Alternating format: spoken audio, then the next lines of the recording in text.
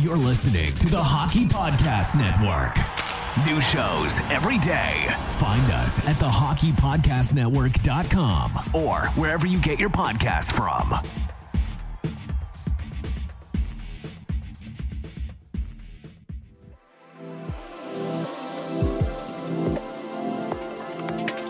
DraftKings Sportsbook is not only my favorite sportsbook, but also America's top-rated sportsbook. Speaking of America, our top athletes are over in Tokyo competing for the gold, and DraftKings has a medal-worthy offer for you, the listeners. Listen to this great offer. Place any pre-event wager of $1 to be eligible to cash in $100 in free credits if America wins any medal this year. I love using DraftKings Sportsbook. It's easy to navigate, has plenty of instructions for new bettors, and nearly limitless ways to get in on all the action. My friends and family have been loving DraftKings Sportsbook, and I know you will too. Download the top-rated DraftKings Sportsbook app now and use promo code THPN when you sign up to turn $1 into $100 in free credits if America wins a medal. That's promo code THPN to turn $1 into $100 in free credits for a limited time only at DraftKings Sportsbook. Must be 21 or older. New Jersey, Indiana, Pennsylvania only. New customers only. Restrictions apply. See DraftKings.com/sportsbook for details. Gambling problem? Call 1-800-GAMBLER or in Indiana, 1-800-9-WITH-IT.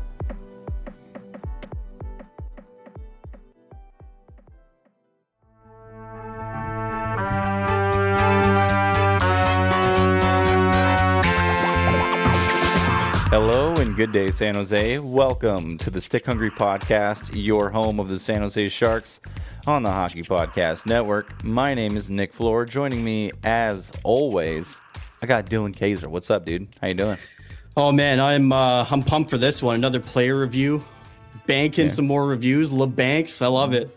You're Labanking some more reviews today, aren't we? You think the fans know yet? You think the listeners know who the hell we're talking about? They should by now. We're going to be talking about Mr. Kevin Labanc today. Give me the cha-ching. Goddamn right. There he is. Kevin Labanc, as in cashed hella money in Labanc from I almost said Tom Wilson. From Doug Wilson after he signed the 1-1 a couple years ago. Hey, I'm going to stop you there. I'm still going to say, when he signed that 1-by-1, he got slipped some cash by Jumbo under the table. I'm going to leave it at that. Easily. All of his Vegas earnings. All of Jumbo's Vegas earnings. Like, here you go. Take this. We're going to try to go back to the Stanley Cup. But we're not going to take this Pavelski guy with us. And then that didn't turn out too well. So we're not going to talk about that. Let's not get into that. It's another day. Yeah.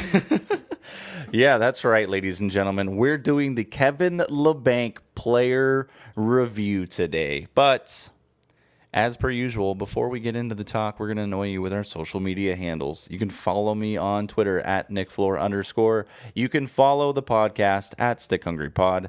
And you can follow the network at HockeyPodNet. Dylan.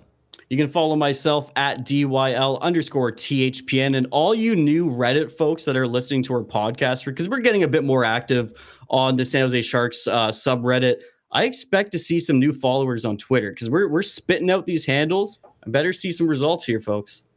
Well, way to put the pressure on him, Dylan. Hey, I got to. At this point, I got to put the pressure.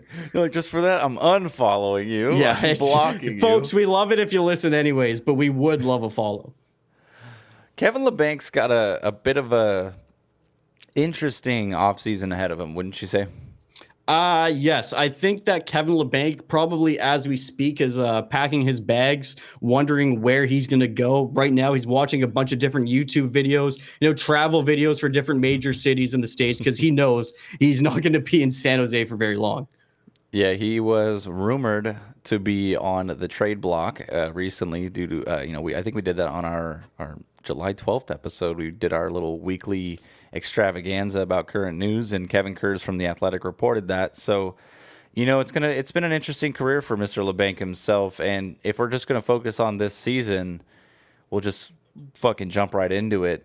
He was an amazing off of the map type of player for the Sharks in the beginning of his career. Just like a late round flyer turned full-time NHLer turned destroyer of all of Vegas's hopes and dreams during the 2019 Stanley Cup run. And he was rewarded with that with a $1 million contract. And then he was rewarded for suboptimal play with a 4-year contract at $4.75 milli per season. Definitely didn't increase his production. He was on a 82 game pace of 42 points. You know, if you look at last year, the 2019-2020 season, he was a minus 33. I think that was like one of his biggest like criticisms from everybody that you'd know. Is that like, dude, his plus minus is junk. So it Yeah, seemed like as though, I know lots of people don't read too much into plus minus, but at the end of the day, minus 33, whether you believe in that stat or not, that should say something. yeah, he was a minus 33 in 2019-2020 with 33 points. So it seemed like goal against, goal for me, goal against, Yeah. goal for me. Except, of course, that's not how math works, because then he'd be at a flat 0. So that means it was goal against, goal for me, goal against, and then goal against. But yeah, hashtag math guy here. That was 1920, but we're talking about 2020, 2021 as much as we'd like to forget about it. He was actually pretty decent this season for the San Jose Sharks. And I say that with the largest grain of salt. How many times have I said that this for every single player review? Halfway decent. Take it with a grain of salt because everyone around him was dog shit. But he was an analytics darling, but he was not a Bob Bugner favorite. He was demoted, much like Timo Meier was, multiple times throughout this season. And, you know, it just kind of, his play and his, I don't want to say his effort, because sometimes he was the only one, it seemed like he was the only one back-checking sometimes. But he was a lot more physical this season, wouldn't you say?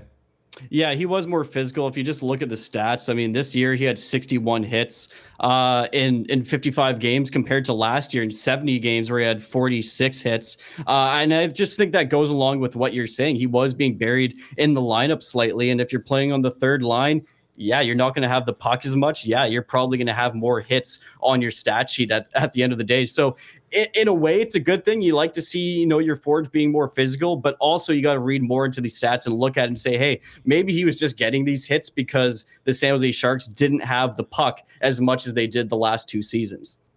Yeah, and, you need to be much more physical. And we talked about it with Timo Meier as well. You have to be a very physical body in this modern day NHL. It's a grind of a season. And to be able to continue to produce, you have to lay the body out there to, have a better forechecking or back-checking game. And it seemed like that was something Kevin Labanc attempted to do this season. And it's I don't want to say it sort of helped, but it helped in the sense to where he had a better 82 game point pace this year than he had the prior year. He was out for less goals against because his plus minus was only a -9 this season. He didn't have as many shots blocked, but I mean he's a forward. He's a right winger. He's a small bodied forward. Of course, you want all your players to block shots because then you have Martin Swiss Cheese Jones back there letting in every other fucking puck. But he had 15 blocks on the year and pretty much the same amount of power play time on ice. But I think that's where we see the majority of his point fall off over the last couple seasons was the Sharks' power play has been bad, and not a single person on that power play has been a remedy for it. No, and that year where he did get 17 goals, I agree. I think the power play was a large part of that, and he was kind of a surprise addition to that power play, but that did help him out. And overall, I just think he probably played good enough that his value didn't diminish too much for Doug Wilson to trade him, because at the end of the day, I think that's what happens here with Kevin Labanc. Putting up 42 points in an 82 game season, lots of teams I think would take that, and I think lots of teams are looking at Kevin Labanc. Maybe they have a great center that they're just waiting for a good winger to pair with. And they're looking at Kevin Labanc thinking, hey, this guy can maybe put up 20, 25 goals if he has a good center and if he's playing in a more offensive role. So I don't think Kevin Labanc is a San Jose Shark next year. I hope that we get a decent return for him in whatever we do trade him for. Yeah, I feel like Doug Wilson's in a very unfamiliar position with all of the players that he's got on the block right now. It's that he's selling low. Pretty much everybody that he has is you're hoping to get somebody who has way too much hype on Kevin Labanc. You're hoping to get a coach or a GM or a team, essentially a buyer who Kevin Labanc fits. Like you said, he fits their needs, he fits their system, he fits what they value the most in a player. And they're willing to pay full price because you're not going to get above full price for Kevin Labanc, and you're more than likely going to get 75 cents on the dollar, maybe 80 cents on the dollar for what he's worth. The problem is that he's not worth $4.75 million a season right now, regardless of what he signed for with Doug Wilson. You look at Tyler Toffoli. You compare their two contracts and you compare how productive their seasons were. You definitely see a difference between the two types of players. Number one, the production of the two players, and then the cost of the two players. Now, Toffoli's not going to get traded, obviously, but Kevin Labanc at just under $5 million, it's going to be hard. You're going to be hard pressed to find someone who's going to pay full price for him if he is to be traded, which we both have talked about. We think he's going to be traded here post expansion. So yeah, I mean, I agree, Nick. That takes away some of the value from a player like this, and it's no point of going back and harping on the contract, but I just don't like it. Like getting paid 4.75. That's you getting paid for that one season where he had 50 points and 17 goals. But I mean, you had a bad season after that, right? So you're paying for past performance and on a small sample size. I think they shot themselves in the foot a little bit with this contract. I think they would have been better off on a more of a bridge deal, like a 2-year deal at maybe 3.5 to 4 million. I think most teams can stomach that. But as soon as you get close to that 5 million mark, you almost have to be a top 6 guy. You have to be a top 6 guy at that dollar mark if a team's going to be successful in the salary cap era. Yeah, exactly. And if there's a couple of fancy stats I want to look at for Kevin Labanc, though, because I didn't grade him. Because you're a fancy guy, Nick. Because you're a fancy guy. I got my teacup here that no one can see with my pinky up, But there was a common theme with this Sharks season and the Sharks players, specifically in the top 6, that we didn't see the previous 2 years. And I feel like this is, maybe it's being overlooked, but it's the first thing that I see every single time I look at some of his advanced stats from, courtesy of Natural Stat Trick. In the 2018-2019 season, Kevin Labanc had a 57.8% offensive zone start percentage. That is a very high. I mean, you're at practically 58% of the time you're starting in the offensive zone. It's no wonder why he was, at 2.9 points per 60 minutes. He was a key contributing factor in the offensive zone. Especially 2 to 3 years ago, you have a guy like Joe Pavelski taking draws, and he's on that line, or Joe Thornton taking draws, and they're in the offensive zone. You fast forward to the following year, it drops down to 51.1%, which is a steep drop. You're talking about a 7% drop, or a 6.7%, basically 7 if you're rounding up, but a 6.7% Hashtag math drop. Guy. Yeah. Here's the problem, though. You look at this season, his offensive zone start percentage was only 42%. It's the same, Wow. He's being put in the same position as Evander Kane was, as Logan Couture was. Why? Because those were his line mates for the majority of the season. It seemed like no matter what, they had to go out there and take the defensive zone starts because the Sharks did not have a quality enough center on the third line to go out there and win a face-off in the defensive zone. So what happens is you're hampering, and I don't even want to, I don't know how else you can really say this, is you're putting your best players in bad positions to succeed. You're setting them up for failure at the end of the day. I mean, you can do this with some guys that have a good defensive side to their game, forwards, and you can start them in the defensive zone and things will work out, but you can't force that role onto everybody. And obviously it didn't work out for Kevin Labanc. Yeah. And it just goes to show is, if you go back those couple years, his points per 60 was at 2.9, and now he's at 1.9. That's a full point drop per 60 minutes. Yeah. It's a huge dip for a player. His Corsi was still pretty good because he still produced on a shitty Sharks team. One of the main reasons why is 5-on-5 shooting percentage skyrocketed up to a 9.2. Last year was only at a 6.5. So he's still finding ways to produce offensively starting in his own zone. Not a lot of guys can do that. And you hope, we spoke about a trade, if they're going to do a trade, you hope a team that has an advanced analytics department can take a look at this and say, you know what? He's being dealt a shitty hand right now. We could get him on the low. We'll pay for him 75 cents on the dollar. We'll give them this or that because that's what they're looking for. And we can get a 50 to 60 point guy, which is what Doug Wilson believed that he could be, and he's shown that he could be if he's put in the right position. On this Sharks team, he was not put in the correct position.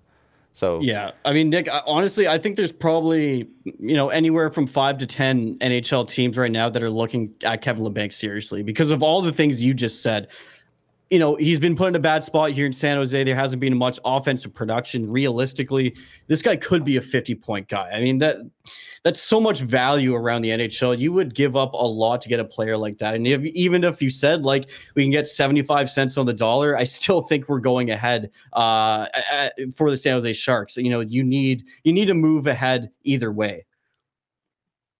Yeah, and, he's a New York native, and I'm just kind of taking a look at it right now. I feel like New York could be the type of team that goes out and gets him very easily. They can afford his contract very well. He fits in with the age of that core as well. Yeah, exactly. He's someone that they can plug in, and he's got Stanley Cup playoff experience. He's a power play centric guy. He's a right-handed shot on the right-hand side. You look at one of their best right-handed or right wingers is Ryan Strome. And then that's pretty much it. Yep. Not to mention, he's a New York native. He's from New York. Take that to the bank. Right? Everyone has that, what is that? That like want to always play for their hometown. You guys would, yep. I'm sure you and Isha would love to play for the Vancouver Canucks. I'd love to I would not, because I would destroy that organization single-handedly. But yes, I know what you mean. Yeah, everyone has that dream of, playing for their hometown team. And I do feel like personally, Kevin Labanc, a very equalizing or a very logical landing spot for him could easily be the Rangers. They have their first round pick this year. They don't have their second this year, but they have 2/3 and 2/4. So if the Sharks are looking to get a player and some picks back for him, I would put the New York Rangers personally at the top of my list. Plus, they're projected with just under $23 million in salary cap. I like that, Nick. I like that. Folks, put $50 down on that. Kevin Labanc's going to the New York Rangers. Blame Nick Floor if he doesn't. Yeah, just don't tweet at me. But make sure you're using DraftKings promo code THPN, or else you're actually less likely to win if you don't use DraftKings. Yeah. I cannot confirm or deny this. All right, Nick, should we move on to our report card for Kevin Labanc? Yeah, I mean, we've already talked about the majority of where he's at and how he is. What did you grade him for this season, Dylan? What'd you give him? All right, so I gave him, this is surprising because I actually gave a higher mark than Nick. I gave him a C+. Like I said, I think he played just good enough to not diminish his value too much. Like we mentioned a lot of times in this episode, I feel like he was put in positions where he was set up to fail at the end of the day. I mean, that might be a bit harsh because it's really the position that the team was put in because of the depth of this organization. So I feel like all in all, he dealt with the cards, that he was given pretty well. Offense wasn't quite there, but he didn't completely dry up. So C+, there you go. Should be happy with that.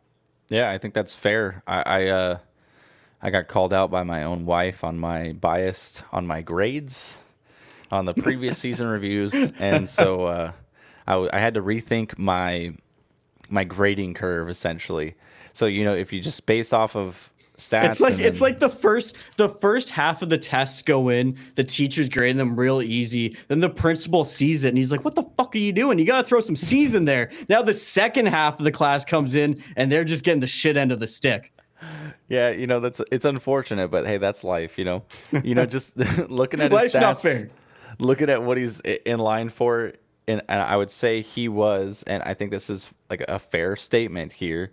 His value was pretty much in line with what his expectation was, and I would grade that a B. But I personally feel like he could have produced more, so I gave him a C. And I think that's fair because he's still passing. He's still going to get his degree in right wingership. But there's a couple of things you expected a little bit more from him on, and I'm going to point the finger at the power play, and I don't care if it's the coach's problem or whose issue it is. It's my job to complain about it. So that's what I'm doing. I'm going to complain about it. And Nick, I'm liking your wife's influence on your grades here because I agree. I think you're going too easy on the Sharks early. So I'm liking this new harsh Nick Floor. It's new house. Like the kids in the class used to call you Nick. Now they call you Mr. Floor. Oh yeah, there you go. No more. I used to wear the button up with the sleeves rolled up, and now there's a tie. And like, oh fuck, he means business now. Yeah, you walk in with like a ruler stick in your hand every morning. They know what's up. It has etch marks in it from how many beatings I've given. Okay, let's move on. That's illegal. Oh yeah, so that pretty much sums up our Kevin Labanc episode. If you agree with us, tweet at us, let us know. We always do a little snip on Twitter as well as post it on Reddit. Feel free to comment. We love engaging with you guys in conversation on, what your opinion is as opposed to what ours were. We do this as a podcast for the viewers essentially, or for the listeners by the listeners. So feel free to tweet at us at StickHungryPod. You can also follow the network at HockeyPodNet. You can follow myself on Twitter at NickFloor_. Dylan? You can follow myself at DYL_THPN. And a reminder, check out Everyday Hockey on YouTube. All right, folks, that pretty much sums it up for today. You guys all be careful out there, stay safe, and drink your water.